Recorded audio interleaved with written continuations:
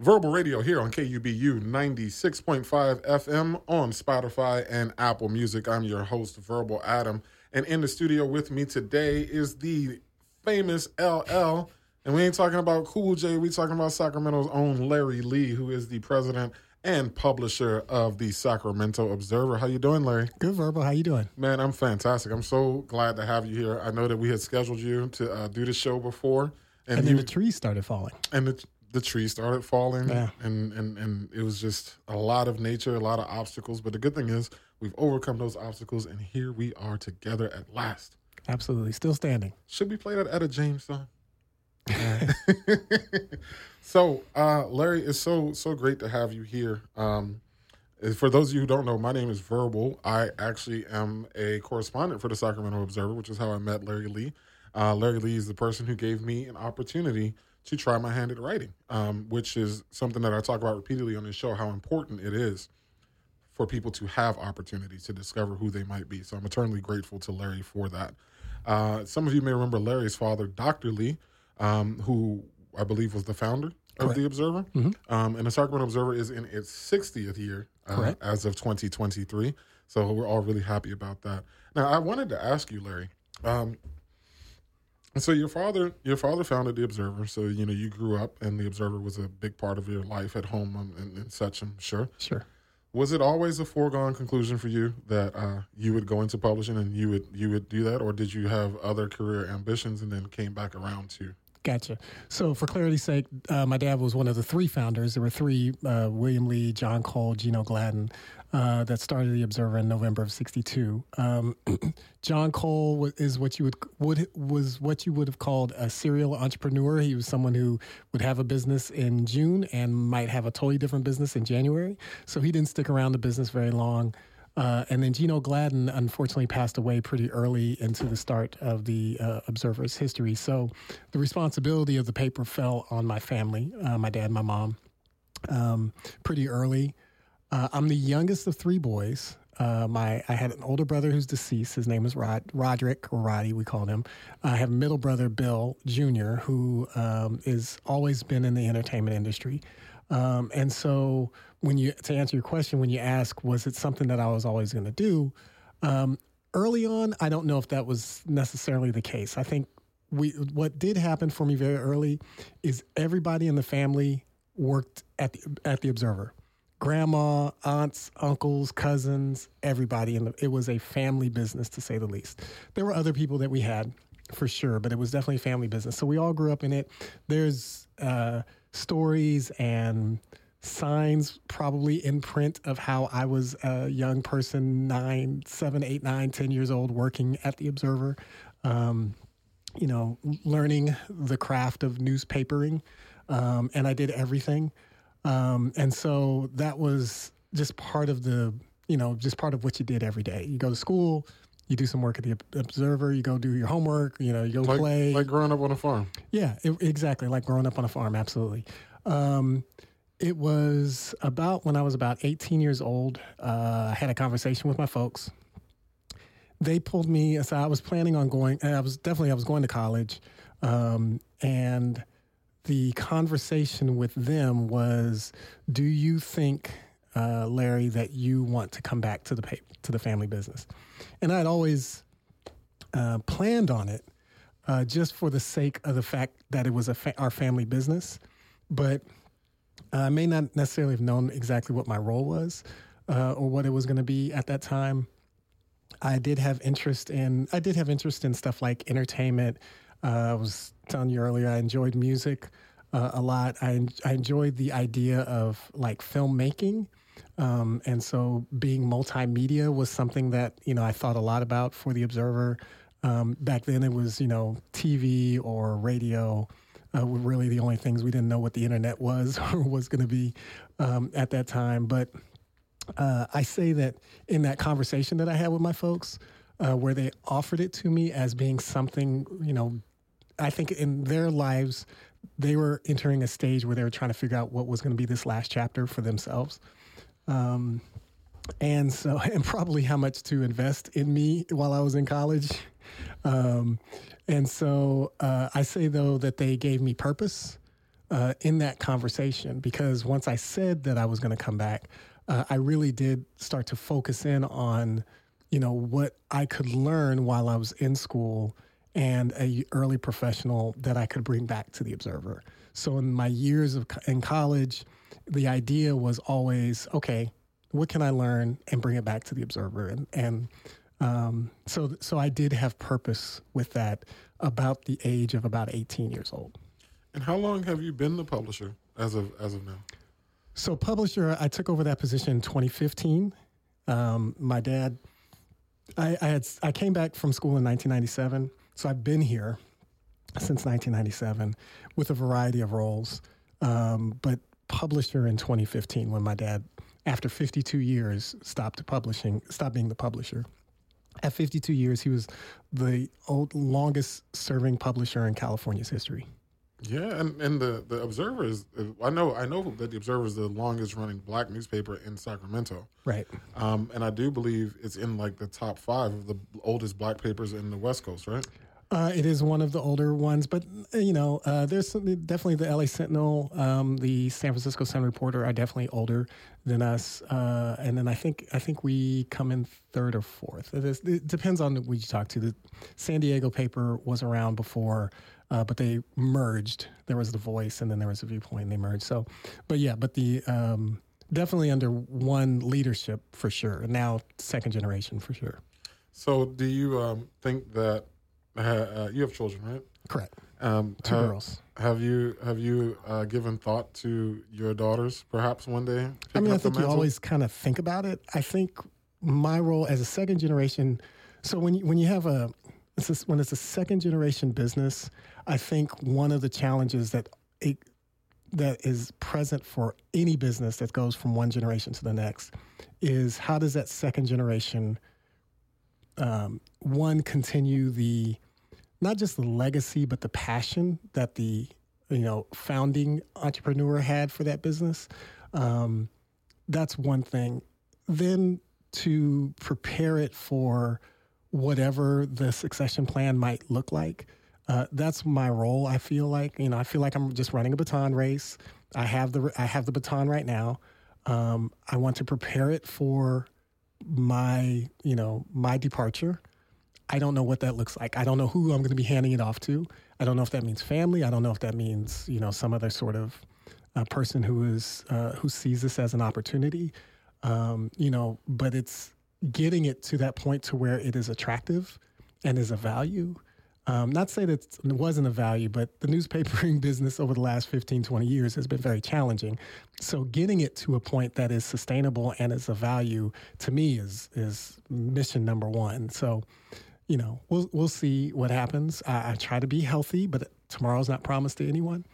So I'm just, every day I'm working at trying to make it as healthy as possible to see, who would be interested, whether that's my children or nieces or nephews or, well, mostly nieces because I don't have any nephews, but, or anybody that sees the value of it. That's where I'm working at. It's I got to commend what you said, because you just actually hit on one of the core principles of leadership. As a leader of a business, a movement, an organization, or leader of people, a good leader is always aware that they won't hold that position forever.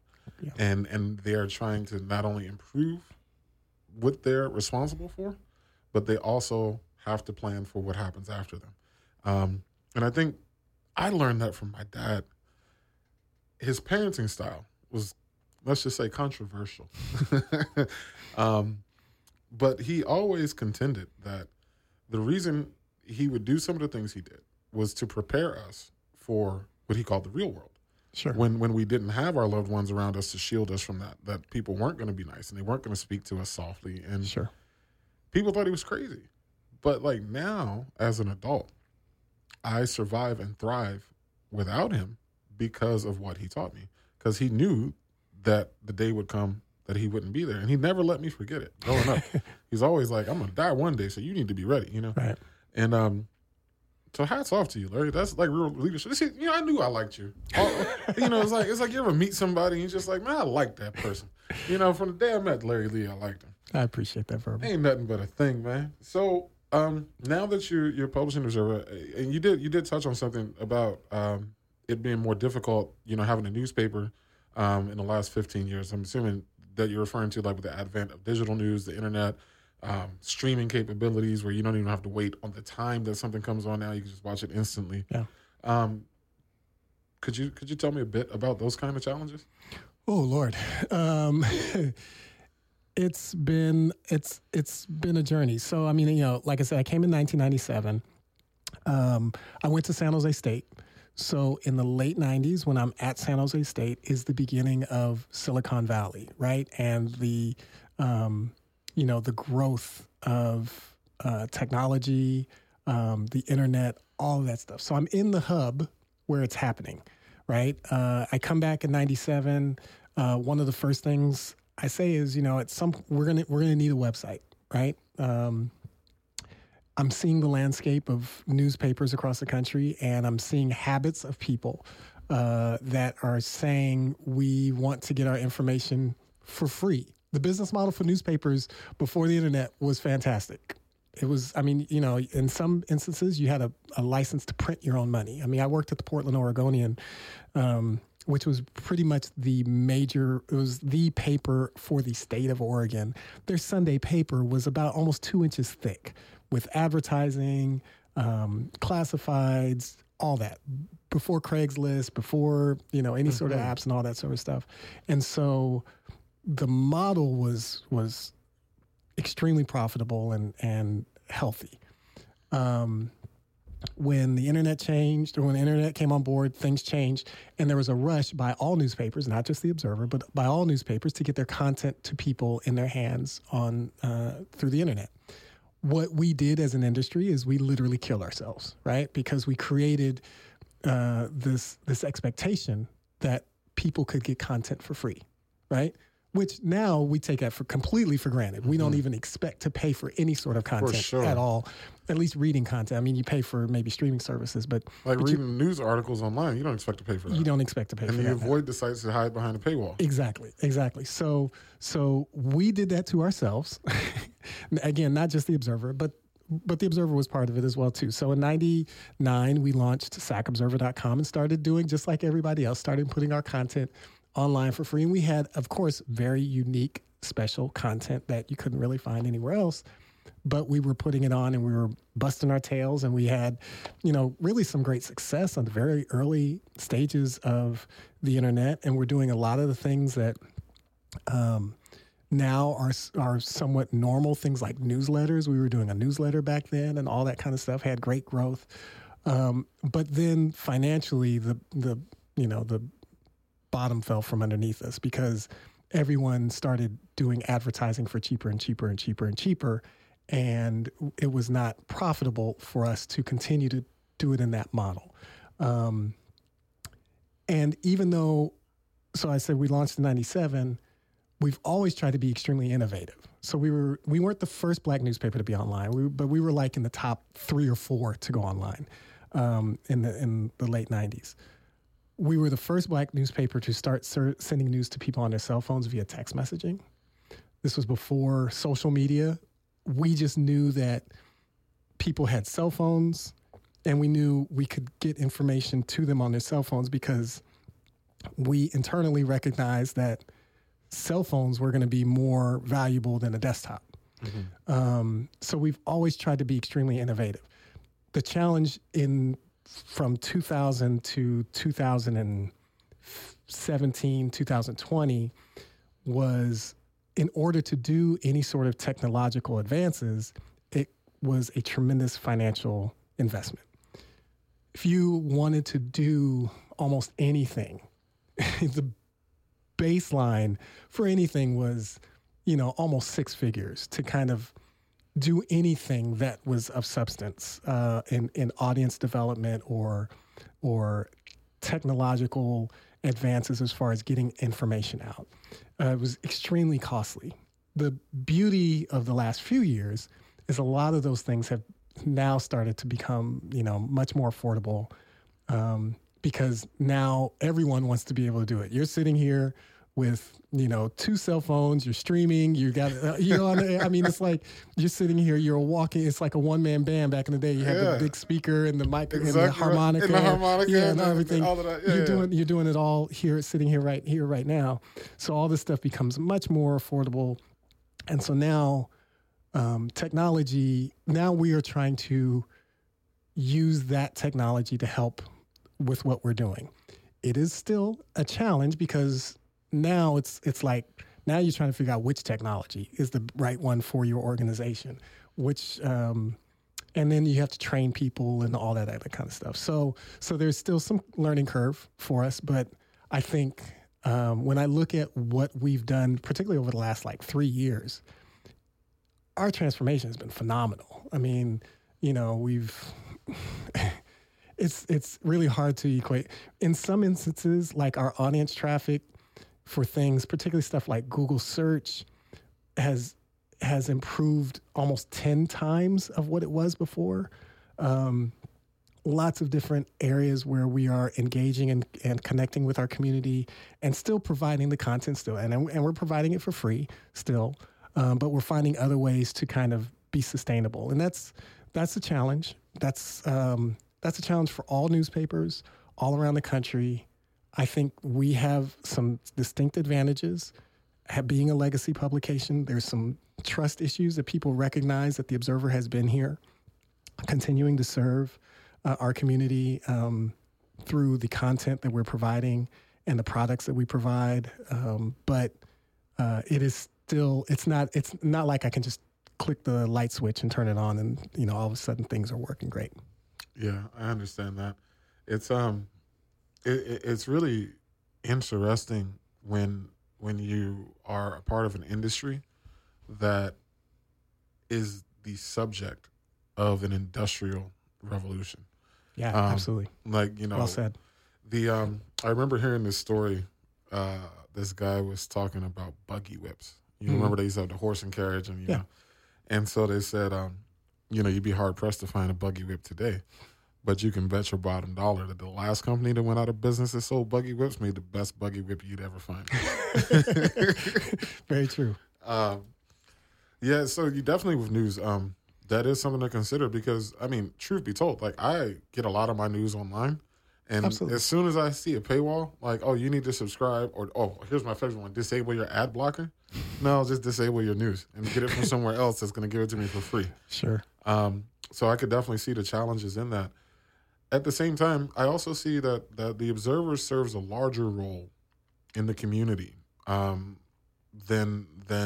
just a standard news outlet. Because I look at standard news outlets, and in today's news media, in today's news market, sensationalism is a huge thing. It's like you turn on the TV, everything is breaking news. Literally, they're sure, something you knew was going to happen for 50 years. The sun went down today, breaking news. And so it's sensationalized to keep people constantly on edge, to keep people watching. You got 24-hour news cycles.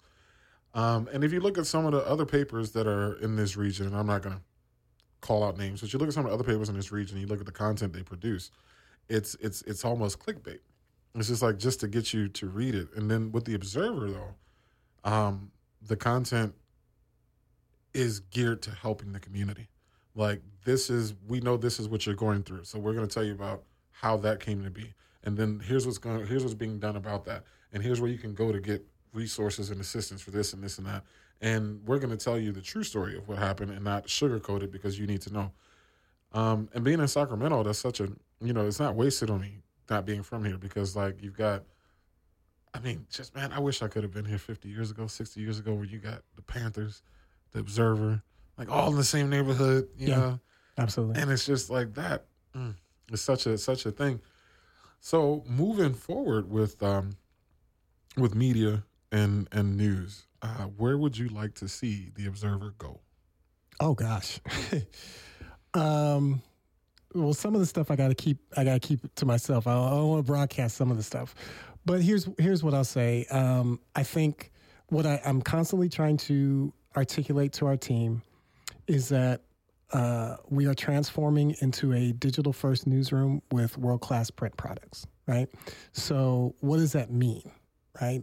That means that we are helping to serve our community where they are.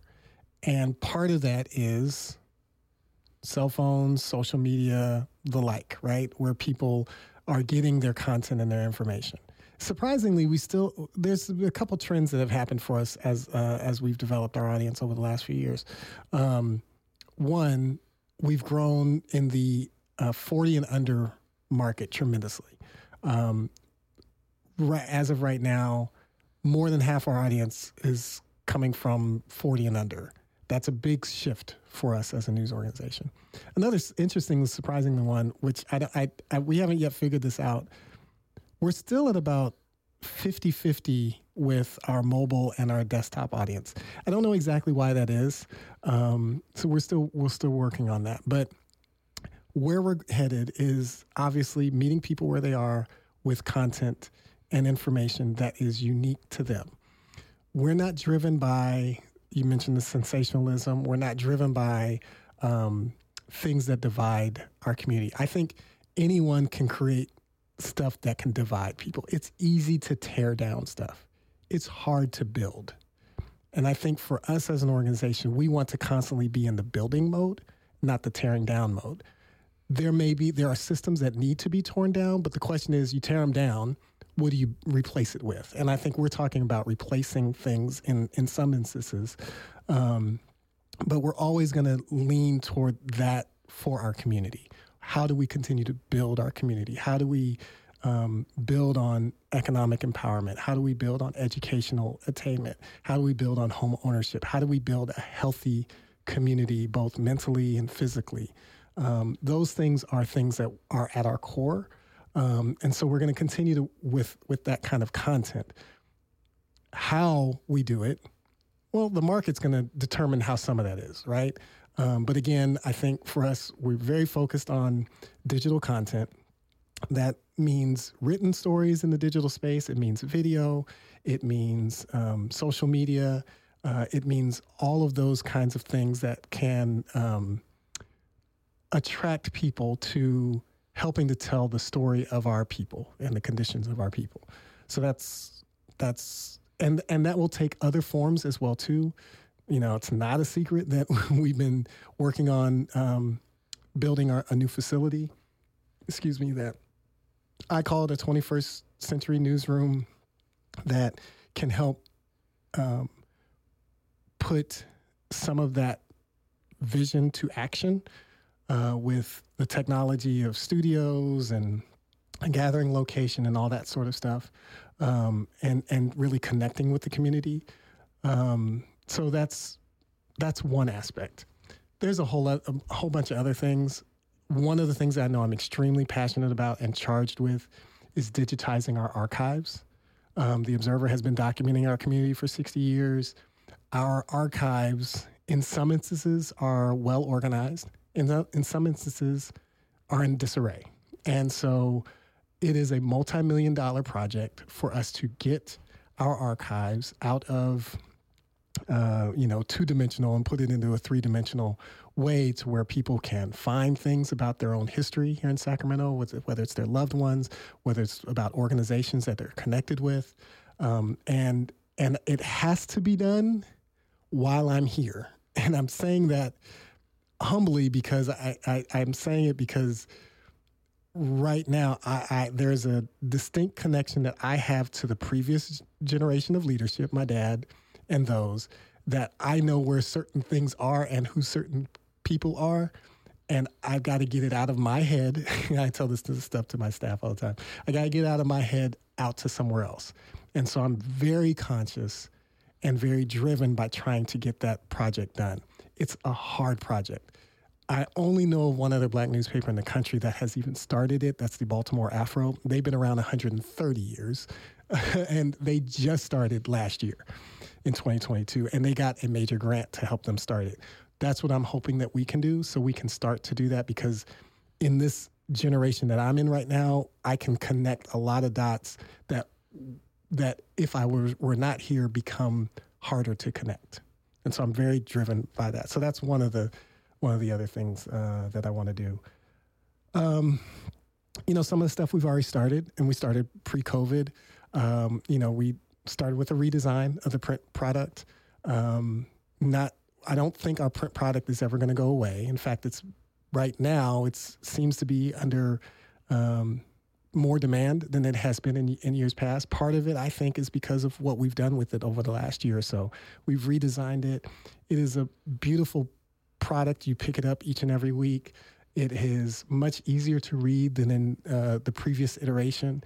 I understand why I was here, so I know exactly why we did what we did in years past, but it was always kind of a pain point for me when readers picked up the product, not necessarily knowing exactly where to go for content. Now we make it much easier for people to read the content. It's a little smaller in size, but every week it's between 24 and 32, 36 pages. It's a good read. If you pick up the paper, and again, we're doing all kinds of content online, but if you pick up that paper, you're probably going to read, well, those stories are not going to be found anywhere else. Let me just say it like that. The only other place you'll find them is on our digital platforms. But the reading experience on the print product, I think, is second to none. There isn't anything else like it. We strive literally to have every story that's in the paper to be original content by Observer team every week, and you're just not going to find that stuff anywhere else. And so I'm excited about what we're continuing to do with that. Last, I'll shut up, this is obviously a significant milestone year for us in our 60th anniversary, and so over the next 16, 18 months, I think a lot of things are going to be revealed that we're going to work on that I think are going to be very exciting about what we're doing and how we're continuing to connect with our community. So there's a lot of stuff to be excited about, and it's makes it hard to sleep, but it definitely is stuff that gets me up and keeps me moving every day. That's what you call living in purpose. See, they say that you get these 4 E's when you're living in your purpose. The first E is what you're doing. You do with ease. Now, I'm not saying the job itself is easy. Sure. But you do it with ease. It's not a challenge for you. You understand how the pieces work. You know where to, boom, boom, boom. Like in the Bible, there's a story about, this is Joseph, who interpreted dreams. Mm-hmm. And the Pharaoh had this dream. And he called me. He had summoned all of his priests, and they couldn't tell him the dream meant. And he had brought in all the witchcraft people, and they couldn't tell him what the dream meant. And then Joseph came in and said, "Tell me the dream." And the king said, "Well, it was this, this, and this." He said, "Oh, it means this. Boom, boom, boom." Right. So first thing you do with ease. The second E, you do it with enthusiasm. Like you sit up at night on the computer. You need to go to bed, but you can't because you're learning more about what you're doing because you're looking at the future of it. You're so excited. You got the enthusiasm for it. You love what you do. Sure. Third E, you're effective at it. Like you don't just do it, but you do it well. Like when you do it, people who see you do it, they're like, that's you right there. Like that's your lane, Mm-hmm. And then the fourth E is you do it with excellence. And the Observer definitely is killing it on the excellence part. It's like, and I will back that up. Not saying it because I write articles for the Observer. I know. Who has this week's cover story? I don't know.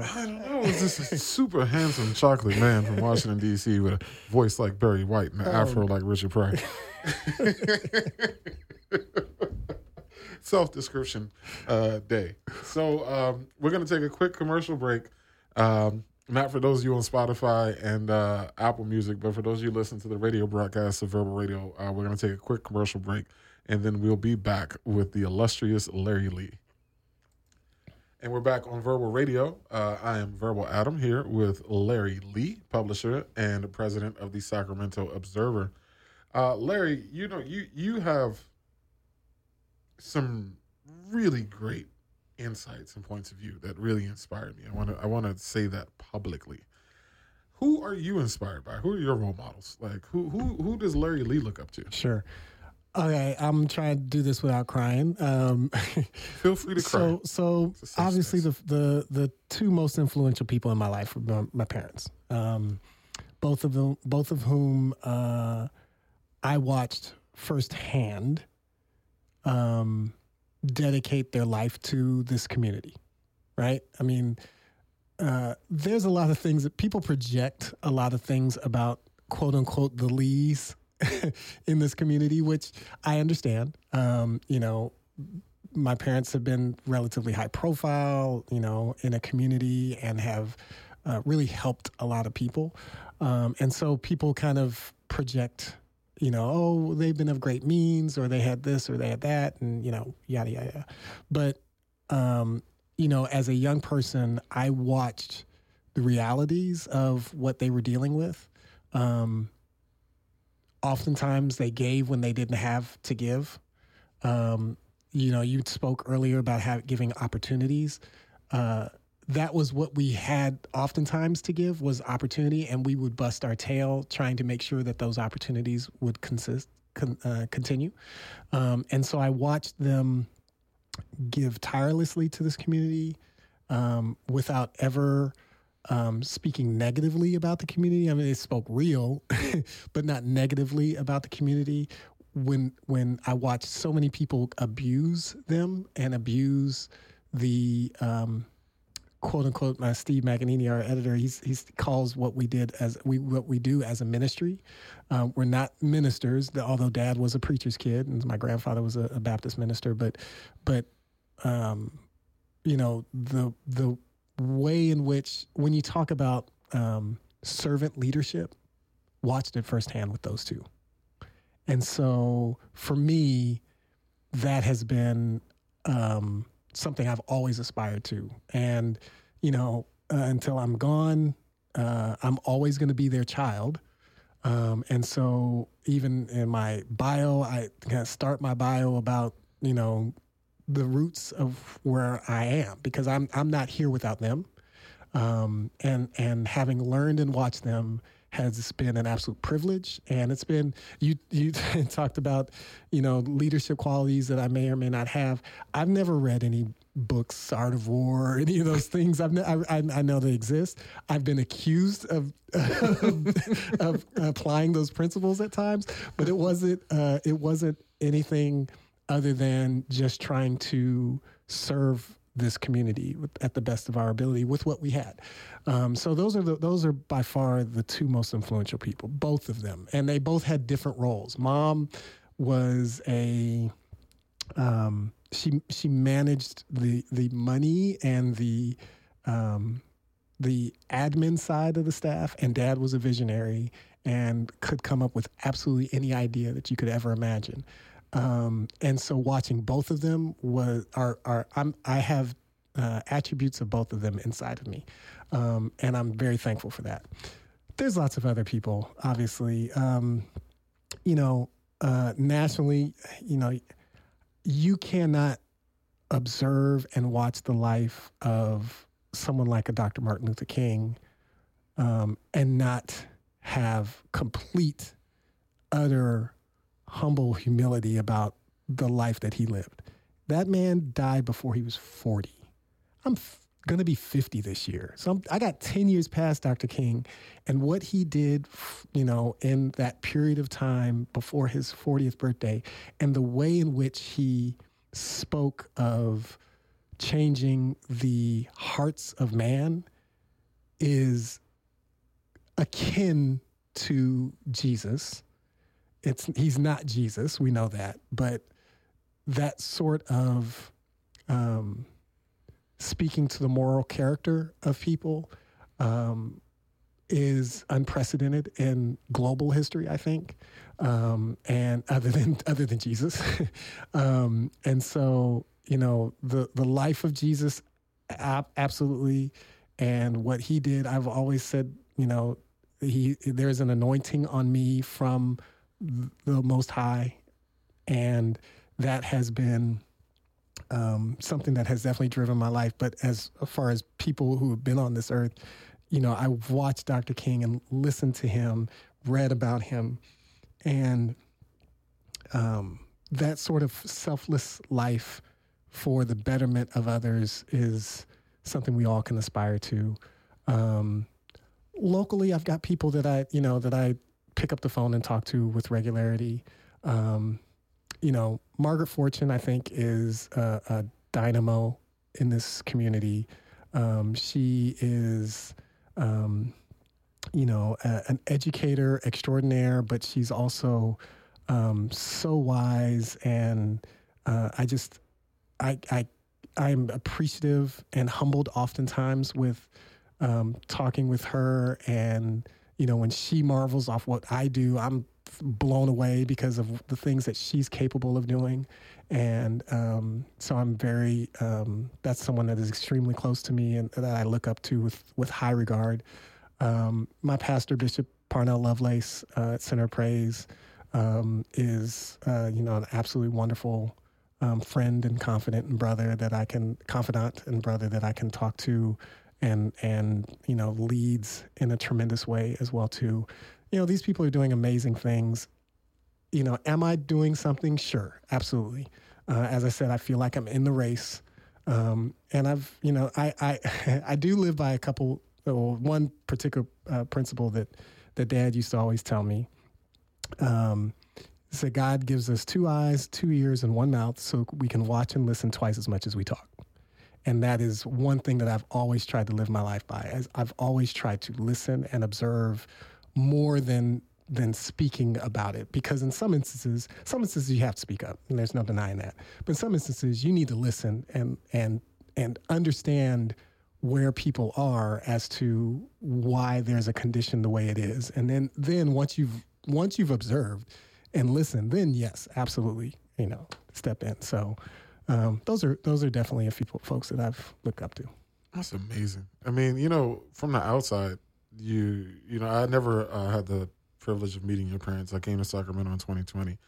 But I've heard stories about them. I mean, I've heard your dad described. Actually, I don't know if you know.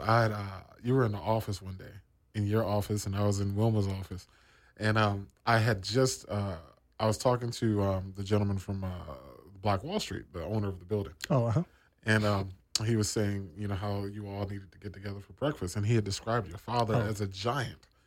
And so I didn't know how to interpret that. So I was gonna ask you, but you were in the office. I asked Wilma. I was like, Wilma, how tall was Dr. Lee? Was he like an extra tall person? Because you're pretty tall. I'm 6'5", yeah. It's just crazy. I'm 6'3" and jealous. Oh, verbal, stop. It is what it is. But my lifelong insecurity. But how are you insecure about being 6'3" and? Well, okay. So here's what it was. I wasn't always big, like wide, round, rotund. Okay. I wasn't always that. That happened at 16. Okay. At 16. Yeah. Okay, that's still pretty young, but go ahead. Well, yeah, it was like over one summer. And then what happened was I had always hoped to get 6'5", 6'6", because like my hero at the time was like The Rock, and he was 6'5" and like 220, and I was like, well, anyway. And so what happened was I got to 6'3", and I'm like, all right, I'm gonna make it. I'm gonna get there. And then instead of growing upwards, I grew around. Interestingly enough, my feet never stopped growing. So I'm like at a size 15 now. Thanks for that. But I never had the privilege of meeting your parents. And I've heard, stories about them in the community and their involvement in the community, and just to hear the way you talk about them. I don't consider myself to be a deeply religious person. Pastor's son, like your father. My father was a pastor, and amongst many other things that he did.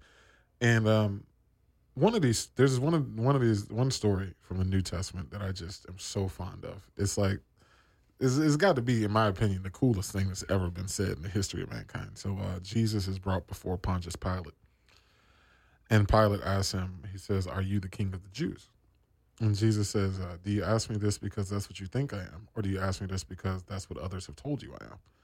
And Pilate, now keep in mind, y'all listening, I'm paraphrasing. All right, do not take me to task for getting this wrong. And so Pilate says, "Why do I care? I'm not a Jew." And Jesus says, "I came to give testimony to the truth." And then Pilate says to him, "Well, what is the truth?" And Jesus said, "Any man who hears the truth hears my voice." And in the hood, in the ghettos where I come from, we also have a phrase to describe that, and it's called real recognizes real. The thing is, like, I love my father tremendously. Was inspired by him. Everything I am or ever will be, I owe to that man. His sacrifices that he made in his life for my future were not in vain. And when I hear you talk about your parents, I have that emotional counterpoint. I can feel it because I know what that feels like. Mm-hmm. And it's just really tremendous and remarkable because it's like, Larry, I look at you, you're older than me. You're my boss at the newspaper. You're like super accomplished. You've done all these things. And then I talk to you and you're so human. It's almost as if you didn't, like you were just, it's like, I don't even know the word to describe. I'm getting all emotional over here. Now, I do love the insights, that behind the scenes part though, because what the public probably never saw were the conversations, the tears that happened in the house. Oh yeah. What were some of the news stories that have happened, like in your time, not as the publisher, but when you were younger and your parents were running the Observer? What were some of the more prominent news stories that made it home? I think so. I was born in '73. And so there were a few things that were, that predated me or were part of my early childhood. I know very clearly, having heard from, firsthand from my folks and from others, the dynamic between the Black Panthers and the Observer was definitely something that was challenged at first because, the Panthers felt the Observer wasn't militant enough. And my dad, a wise dude, would just say, look, why don't you pick somebody that you want to be a writer, and we'll show them how to write, and they'll write about the stuff that you want to write about. And so the challenges that were facing the Panthers, particularly in Oak Park,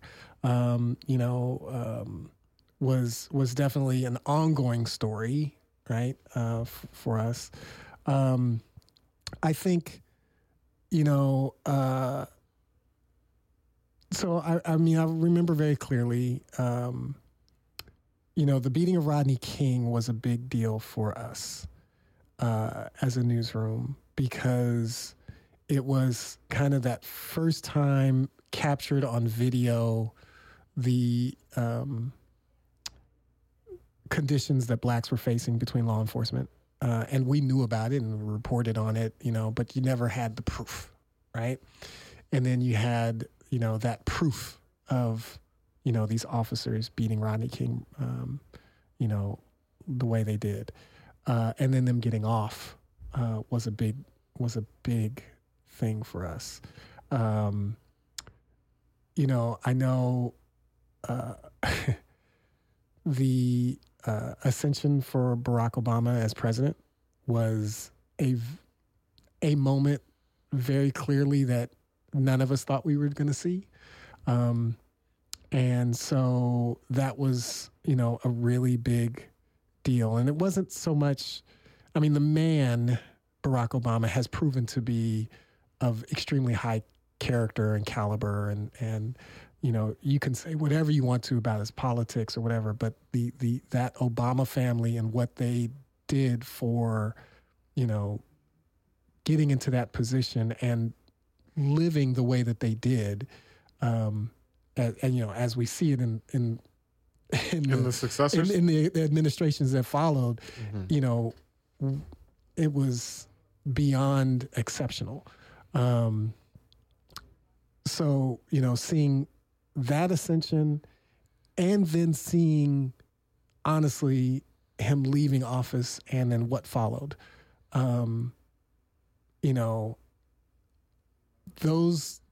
that dynamic of those two polar sort of environments for African Americans, for us, it's hard to put into words how it reinforces the importance of local newsrooms and newsrooms like ours, right? Because the national landscape has made us as people and Americans so polarized. And technology, social media has made us so polarized. People are so, they are leaning on their worst selves, right? They are so, I don't want to say evil, but people are evil on social media. They are rude. They are not thoughtful and considerate. And this polarization has been awful. And I think that that's one of the things that we feel our role is in trying to help connect to the humanity of all of us. We want people to see African Americans as humans and have humanity. And so fast forward to even the events of the last couple of weeks with Tyree Nichols, the idea of black men beating another black man like that is so heartbreaking.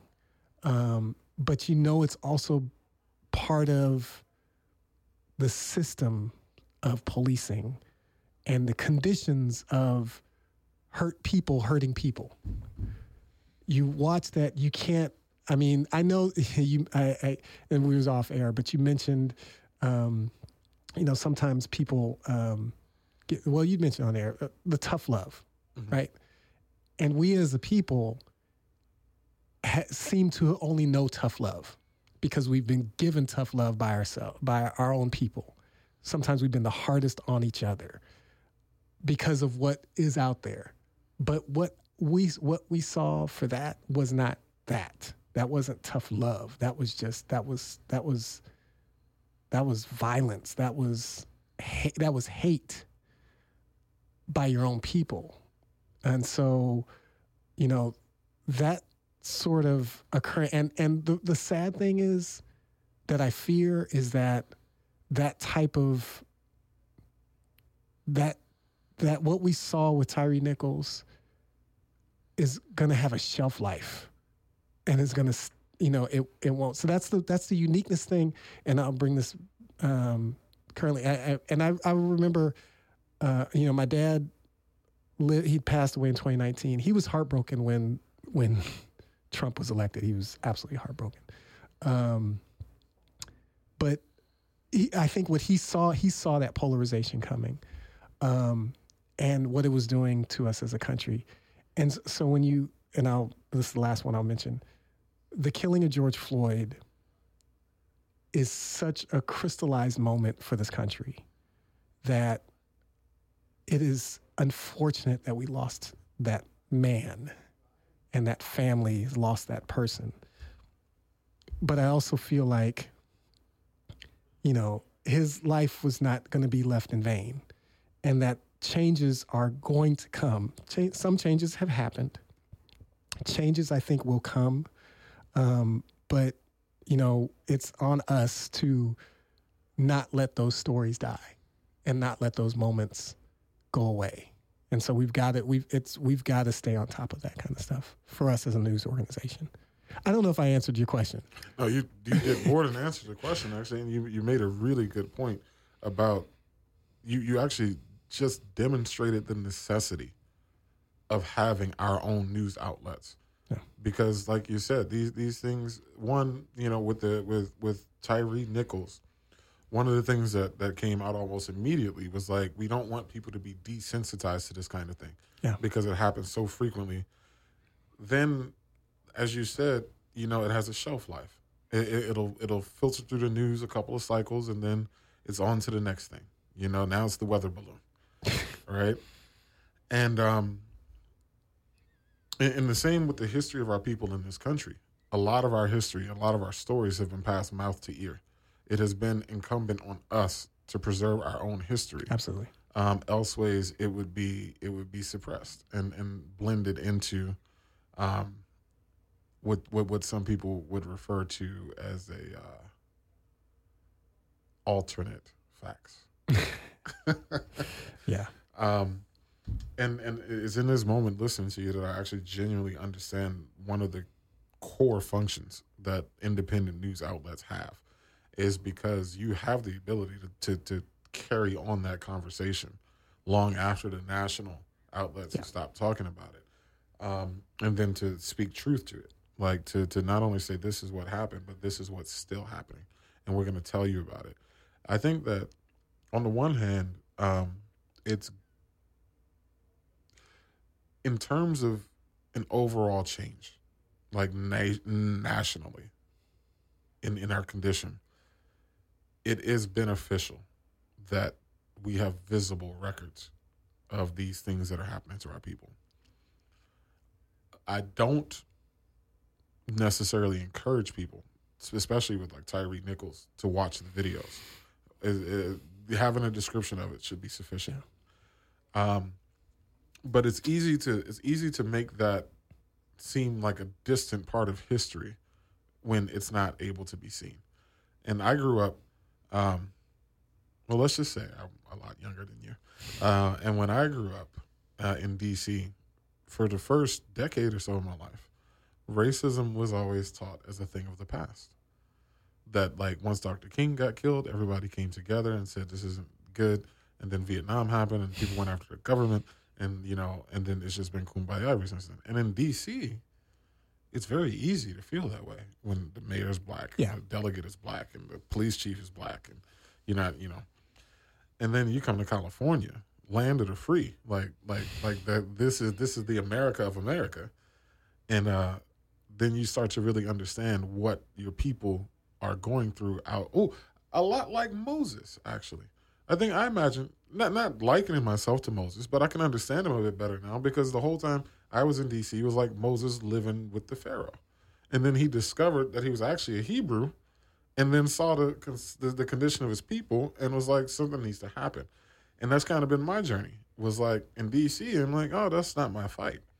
And then here, not only is that my fight, but I need all of y'all. We have to watch each other's backs, because we have a genuine threat that faces us as a whole. So I definitely understand now the importance of why we need outlets that are specific to our various communities and cultural things. There's just so much to unpack what you said. So many parts I could go into with the difference between Barack Obama, Donald Trump, George Floyd. What do you believe, Larry? What needs to happen for assuming that there's no silver bullet that's going to stop black people from being persecuted, beaten, because it's not, we have to tell the truth about it.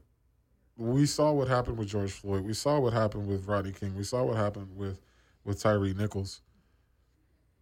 60 years ago, we saw the same thing with fire hoses and dogs. 60 years before that, we saw the same thing with people being lynched. 6 years before that, they were in chains. 6 years, you see what I'm saying? 6 years before that, they were getting thrown off of boats. So it's not that there's something new happening that hasn't been happening all the time. It's only now that we actually see it, as opposed to hear about it. What would be, in your opinion, because I think that you probably have one of the broadest views of any person that I would encounter, by being not only a person who grew up during a lot of these times and saw it from different ages, but then having your parents' background and the experiences they went through that they've shared with you, and then being in the press and reporting on the different experiences of people. What do you think should happen, needs to happen for our people to be safe in society? Verbal. I don't even know how to answer that. So this would be the first thing I would say, is there needs to be an atonement by this country. If you are an abuser, you've abused your loved one, you can't move forward in relationship until you have atoned for that abuse. Just can't. It's just, the person who was abused is always going to feel less than.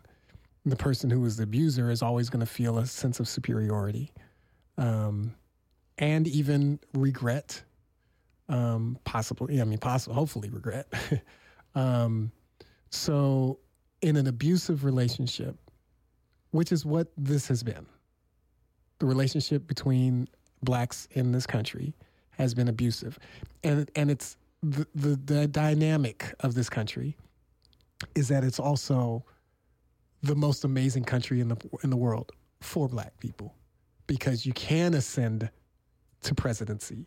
You can be a billionaire. You can have an impact on generations that follow. But I think, personally, for this country to ever move past its sins, it has to atone for them. There has to be some sort of, we call reparations. Reparations is repairing, right? So there's repairing that has to be done. Whether you call it financial, whether you call it emotional, systemic, whatever those areas are, there has to be complete atonement. And someone has to be able to speak to that. And it has to really be from someone outside of our community. It has to be someone who is unafraid of whatever cancel culture or whatever comes at them socially, whatever, through social media or whatever, and be unapologetic and say, what we've done to this community has to be repaired.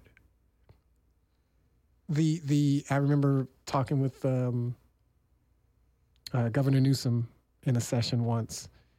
It was after George Floyd, actually. And, very clearly told us what the condition for Black people is. It's not our fault. That's not our doing. It's the doing of the historically oppressors in this country. And the further we step away from quote unquote slavery times or civil rights times, those that have been the oppressors feel like all is forgiven. All is not forgiven. All is not okay. And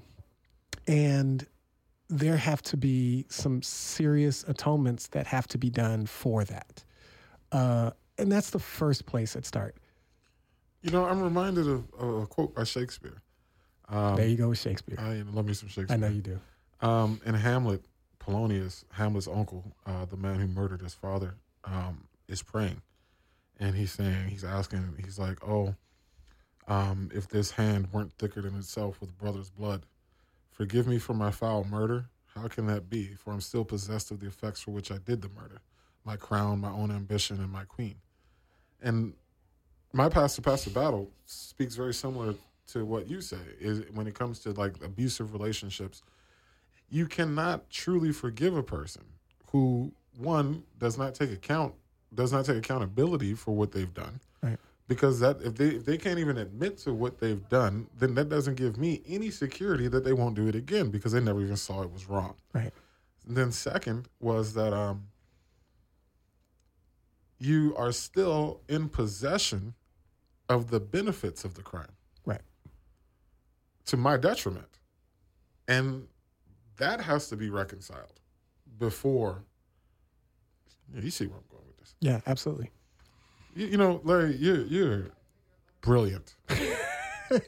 You laugh, but it's true. You're a brilliant man. You're a great leader, and I genuinely am inspired by you. I do hate to have to end this so abruptly because we are on a time limit. But Larry, I am super looking forward to getting you back on the show before this year is over. I'm going to put this on the air so that now you're kind of locked into it. I'm definitely super forward to looking to having you back on the show. I'm interested in just learning about what initiatives you have and finding a way to be helpful. For those of you interested, the SAC Observer's website is sacobserver.com. The Observer is also purchasable in Safeway, Rayleigh's, Underground Books over in Oak Park. You can pick up a copy, or you can stop past the Observer offices in Del Paso Heights and pick up an autographed copy of the Observer. Not an autographed copy. If you show up on Fridays at 2 p.m., I will be there to sign autographs. Okay, there you go. All right. And then other than that, the Observer's Print Weekly comes out on Fridays. Stay tuned with all of the initiatives. Larry, thank you so much for being here on the show with me. Thank you for your contributions to the community. And thank you for the opportunities that you provide to people who might not otherwise have had them. Now I'm getting all emotional, so I'm just going to end this. Thank you all for tuning in to Verbal Radio, and we'll catch you on the next episode.